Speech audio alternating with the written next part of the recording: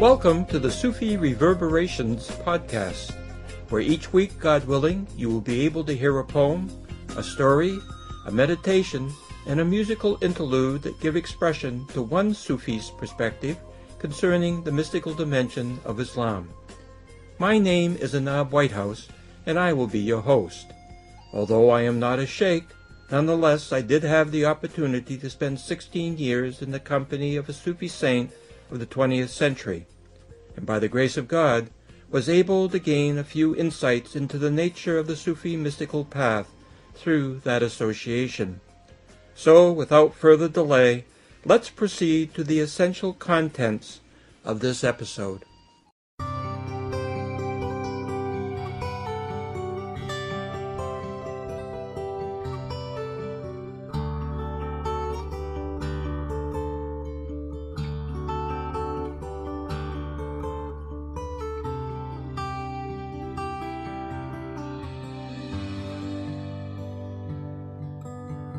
The title of the following poem is Invitation.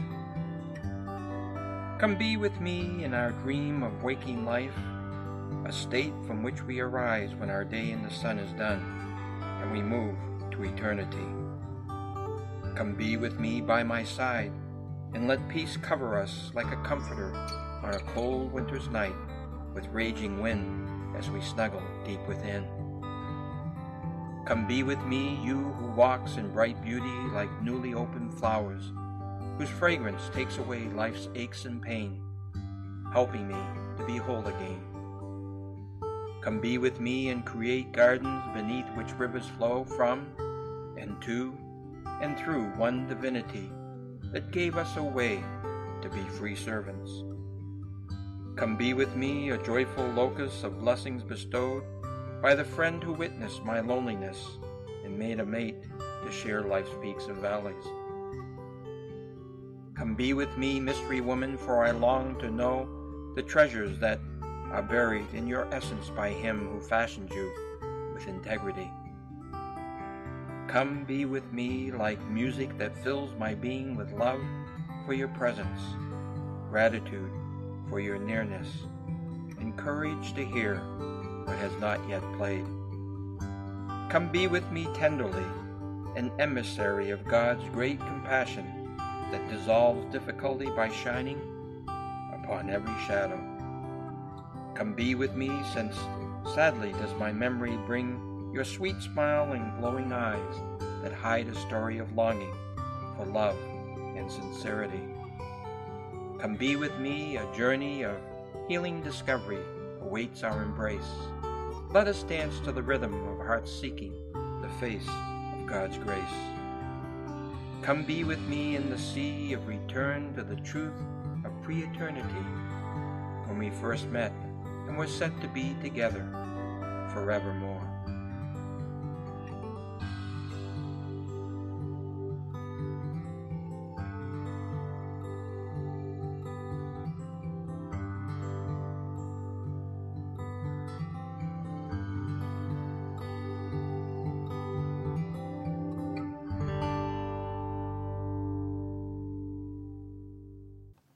This week's short story is The Crying Beggar. Alice had been watching the man for some time. Quite likely he was homeless. The man's shoes had holes on the sides where parts of his feet stuck out a little. The bottom of his trousers were frayed, and there was a tear near one of the knees. The jacket he wore was soiled and ragged-looking. His face had a sallow hue of a person who neither ate well nor did any of the other things which are necessary to maintain health. His hair had an ongoing wild affair with the wind from which it only occasionally disengaged. The man's obvious poverty was not what had drawn Alice's attention to him. After all, there were so many homeless individuals these days, and for the most part they disappeared into the background, as people became habituated to their presence, often on the periphery of one's awareness, but rarely in the center of that attention. No, what had attracted her was his behavior. She had been surreptitiously following him all day long, and since she was a student at the university, she had both the time and the interest to pursue the moment, even when it was an extended one. The man didn't seem crazy. He wasn't mumbling to himself or carrying on arguments with unseen assailants or making bizarre gestures with his hands. For the most part, he was very quiet and well-behaved. He wasn't bothering anyone, stealing anything, or panhandling. He was just walking about the city. Yet every so often, the man would happen upon some situation or event, and he would begin to cry, not just a few tears, but copiously. On these occasions, he did not wail or lament about anything. He just came to a stop, observed whatever was going on, and then he would begin crying. The tears would fall for a minute or so, very heavily, and then, almost as if a faucet had been twisted somewhere, the crying ended. When this happened, the man would start to walk again. There seemed to be no pattern to the behavior. Both the walk and the crying appeared to be random. The last time the man cried, he had witnessed, and therefore Alice had as well, a loud argument between a couple who had broken up and were not shy about letting everyone know about it. The argument had gone on for a few minutes and ended when the young man walked off in a huff, leaving his former girlfriend behind in tears, begging the guy to come back. Before that, he had cried when there was a fender bender at an intersection. Although both parties involved in the accident were fairly upset over the damage which had accrued to their respective cars, they had been relatively civil to each other, exchanged insurance and registration information, and moved on with their lives. However, as the two gentlemen got in their cars and were preparing to pull away, the poor man started to cry. He continued on with the tears until the two cars had disappeared in opposite directions, and then the crying discontinued. Prior to the accident, there had been a procession which was being organized at a neighborhood funeral parlor. A casket was being placed in the hearse to be transported to one of the world's terminal junction points. The man began crying. One of the people who was standing nearby tried to comfort the man. Eventually, the procession got underway. The poor man did so as well. Before the funeral, there had been a little boy who had been looking for his dog that somehow had managed to wiggle out of the harness being used to keep the dog in check. The boy was crying, and the homeless man joined him until the boy moved on, and the man started walking again, but in a different direction. The first event in this sequence of crying episodes that had been witnessed by Alice took place outside a local market. There had been some sort of altercation between the proprietor and one of her suppliers, and the two were exchanging insults and complaints about someone cheating someone. Alice had been sitting at a sidewalk cafe reading a book, taking leisurely sips from a coffee mug, and occasionally taking a bite of the buttered bagel she had ordered. The cafe was across the street from the market, and Alice had watched the whole scene unfold, including the appearance of the homeless man and the first episode of crying. At least it was the first instance of crying during the period of time when she subsequently became involved with whatever was taking place. Time was running out for Alice. She had a 5 p.m. appointment at the university, but she also wanted some sort of resolution concerning her curiosity about the man's behavior. She decided to follow the man for another half hour and see what, if anything, transpired. Irrespective of whether there were any further incidents of crying, at the end of this allotted time, she would approach the man and ask him why he was crying. As she was watching the man, trying to stay back far enough not to be noticed, but close enough not to lose him in the crowd of people who were out and about, she began to form various kinds of hypotheses concerning the behavior. One possibility was that while the man was not crazy in any certifiable sense, perhaps he was emotionally disturbed and was very sensitive to any kind of conflict or tension which was going on around him. Another possibility was that although the man might be homeless, maybe nonetheless the man considered the neighborhood to be his home.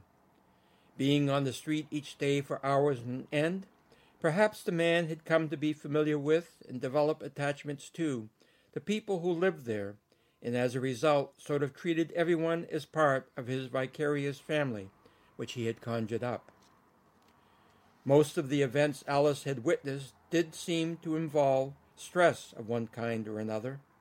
On the other hand, both the little boy whose dog was lost, at least temporarily, and the person who had comforted the homeless individual at the funeral home seemed to know the man, and maybe in ways that Alice was not aware of. The homeless person might know on some level all of the other people who had been associated with the bouts of crying. Alice was leaning towards the vulnerability to conflict hypotheses, but she had not completely closed the door on the vicarious family possibility. A homeless man walked by someone who was singing a line from an old Guy Mitchell song, "I never felt more like singing the blues," and the homeless man began to cry. The individual who had been singing stopped and asked the man if he was okay, if there was anything wrong. The man whom Alice had been following cried for just a bit longer, shivered slightly with a sigh, and then told the singer that he was all right, and he thanked the man for asking about his welfare. The homeless man began to be on the move once again. Alice checked her watch, worked up her nerve, and began quickening her pace in order to overtake the man she had been watching. She finally caught up to him, slowed down to match his pace, and said, "I have a confession to make." The man was very casual about being addressed and replied, "What confession would that be?" "I hope," Alice responded, "you won't be too upset with me when I tell you that I have been following you for quite some time while observing your behavior." "Why would I be upset over that?" the man asked. "It's a free country, and to be honest with you, I find it rather flattering that someone would want to spend so much time taking an interest in anything I do. This is certainly not the normal way people tend to interact with me." The two walked in silence for 10 strides or so, and the man said, "Well, might I ask why I have become such a cause célèbre with you?" Alice was somewhat taken aback by the question. Not so much that it was asked, but in the way it was asked. Somewhere in this man's background, there appeared to have been some degree of exposure to culture and education. Hesitatingly at first, but picking up steam as she went along, Alice summarized what she had watched since first seeing the man at the market store across from the cafe. She concluded with, "I have been debating with myself over the reasons why you have been crying. I'm not trying to pry, and if this involves something too personal, then I'll drop the matter and leave you in peace. But I guess your behavior has aroused my curiosity, and if you can, is there something you are able to share with me about what has been going on throughout the afternoon? For instance, why were you crying when you heard the guy singing?" Alice specified. The man said, "The kid had just lost his girlfriend. He was upset, and he was crying to sing away the blues via the blues." "Do you know the fellow who was singing?" Alice inquired. "Nope," the man said in a laconic style reminiscent of Gary Cooper. "Then how do you know why he was singing?" Alice pressed. "It's hard to say, really," the man replied. "I just know things, but I'm not exactly sure how what I know gets into me." "Well," Alice added, "what about the people at the market where this whole affair, at least for me, all started? Did you know any of those people?" "Nope," he answered. Were you upset by the conflict and tension associated with any of these events? Alice asked, having eliminated one of her two hypotheses. Not really, the man responded. Did you know any of the people at the places where you cried? Alice inquired, trying to narrow down the possibilities. Nope, the man said. Alice put her hand on his arm, slowing him down to a standstill. She turned to him and said, Let me get this straight. You weren't reacting to the stress or conflict at any of those incidents, and you didn't know any of those people, so why were you crying? At their sense of loss, the man said simply. If you will review the nature of those events, there was some kind of loss or perceived loss involved in each set of circumstances. I was crying about their sense of loss. But that's silly, Alice retorted. Why would you cry about people losing something when you don't even know them? Actually, it's not silly at all. Now, you want to know what is silly? People being upset about losing things and relationships which do not really belong to them. The money, the cars, the boyfriend, the girlfriend, the dog, the life which had passed on, none of those belonged to the people in question. They belonged to God, and divinity was merely taking back that which had been loaned to the various people for divine purposes. I cried because all of those people are so attached to that which they do not own and which is not their property. The fact of the loss is God's business, and therefore why should I cry about that? It's just the way things are. It's the nature of life. However, I do have empathy for all the individuals involved in these incidents because of the suffering they endure so long as they are under the illusion that they have lost something which belongs to them, rather than being witnesses to the great returning which occurs when that which has been given on a purely temporary basis reverts back to the true owner of all things for further disposition. The man smiled at Alice and said, I believe you have a 5 p.m. appointment, and I suppose you better hurry, or you may find me crying over your sense of loss as well, if you should miss your appointment. This edition of Musical Interludes is entitled Rest Assured.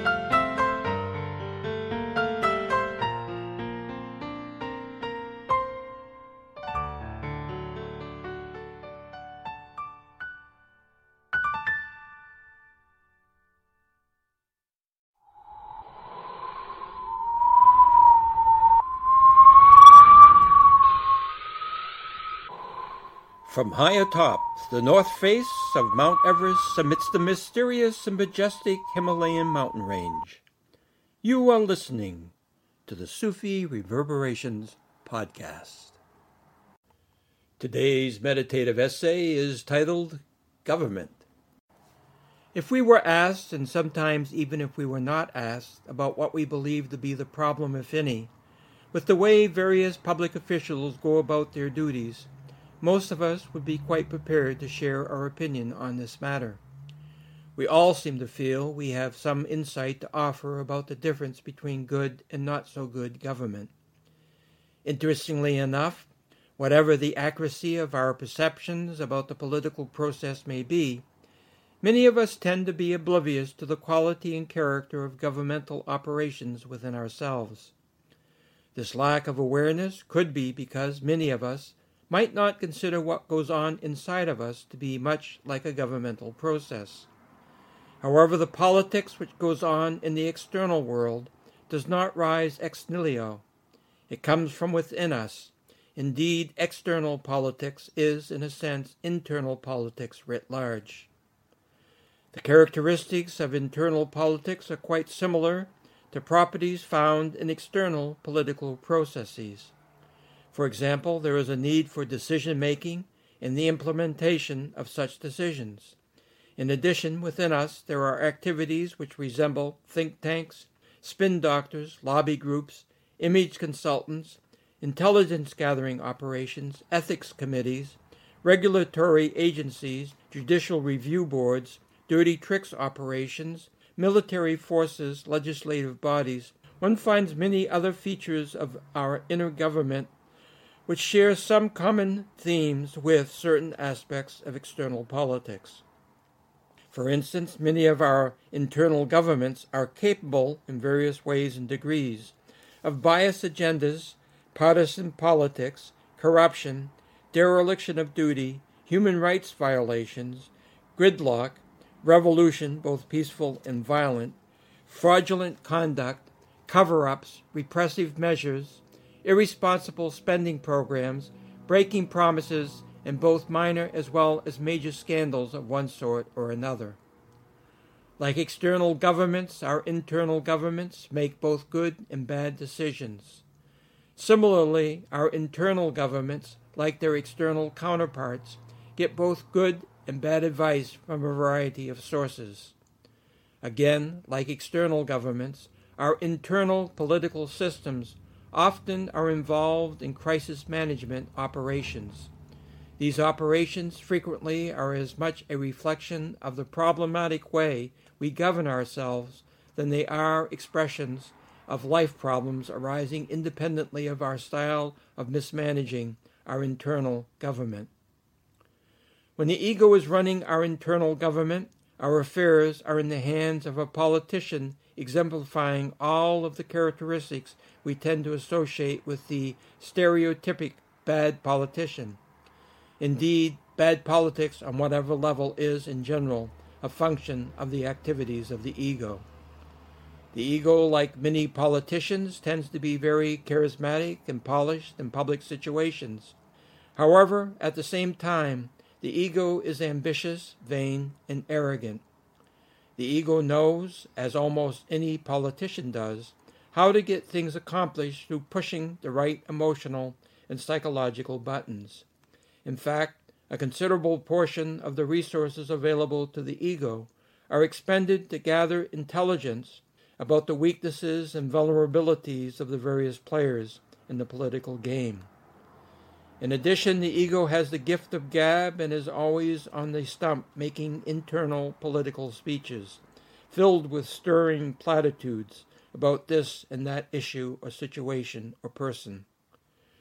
Like the external world twin brother, the ego is forever making solemn promises and undertakings which are rarely kept.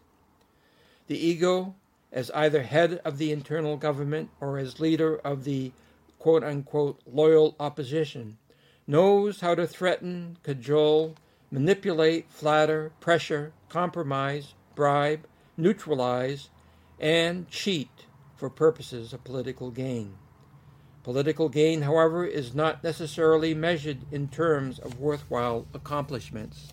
More often than not, political gain is a matter of doing whatever is required to stay in power or to be able to influence the decision-making process in a manner which is favorable to one's interests. The doing of things, whether good or bad, is merely a means to the more important issue of securing or maintaining control. The ego, of course, is not as much in charge of things as it often likes to give the impression is the case. The ego is under constant pressure from a variety of intense lobbying groups that are extremely demanding, temperamental, and fickle. Some of these lobbying groups are jealousy, revenge, malice, prejudice, hostility, lethargy, lust, greed, and desire. When the ego blunders and commits public relations gaffes in its dealings with the external world, the spin doctors of the ego go to work. Their assignment is to try to make things appear as if what everyone knows is the case is not the case. The spin doctors are incessantly trying to give a take or a slant on things which puts the ego in the best possible light with respect to its intentions, motives, and conduct. In ways reminiscent of its external political counterpart, the ego is subject to becoming entangled in bribery, corruption, scandals, and kickbacks of one sort or another.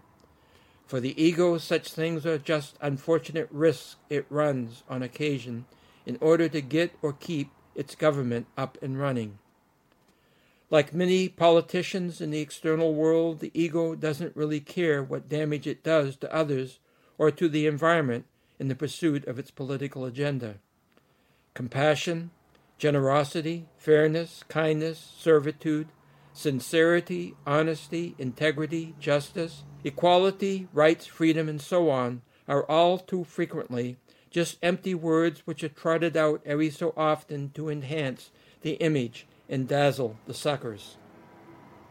Nonetheless, the ego understands, as do many politicians in the external world of government, some degree of discretion must be exercised in the implementation of its governmental policies.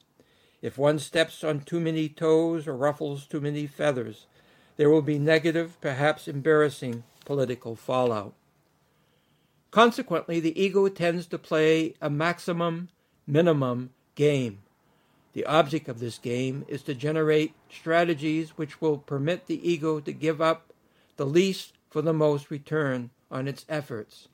Quite a few rational think tanks in the employ of the ego are set to work on this task. In an attempt to establish at least the appearance of order and intelligibility within the world of internal politics, the ego sets up various planning groups, watchdog committees on ethics, regulatory agencies, and assorted judicial bodies. Unfortunately, like its external world doppelganger, plans are not carried out, violations of the ethical codes are often overlooked, regulations are not enforced, and a great many arbitrary, unjust, and inconsistent judgments emerge from the appointed judicial bodies. The ego's short-term and long-term goal is control, along with the perks which come with such power. Everything and everybody else must be accommodated to this program. One of the biggest fears of the ego in this respect concerns the possibility that the rightful heir to leadership of the internal government should seek to return from the exile to which it has been banished by the ego. The rightful heir is the spiritual essence of the individual. The ego has powerful resources and allies on which it can call if there is such an uprising.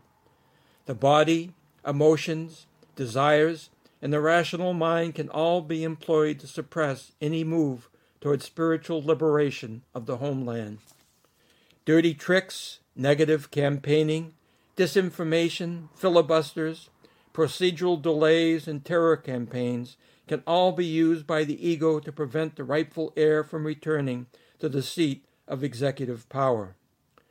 Moreover, the ego can lead the internal government into an emotional and intellectual gridlock so that nothing gets accomplished and thereby the status quo is preserved. Fiery, impassioned addresses will be given by the ego. In these speeches, numerous charges of censorship, repression, rights abuses, and curtailment of freedoms will be leveled against the spirit and its supporters. The spirit will be painted as a threat against all that is good and right with the present incumbent government of the ego.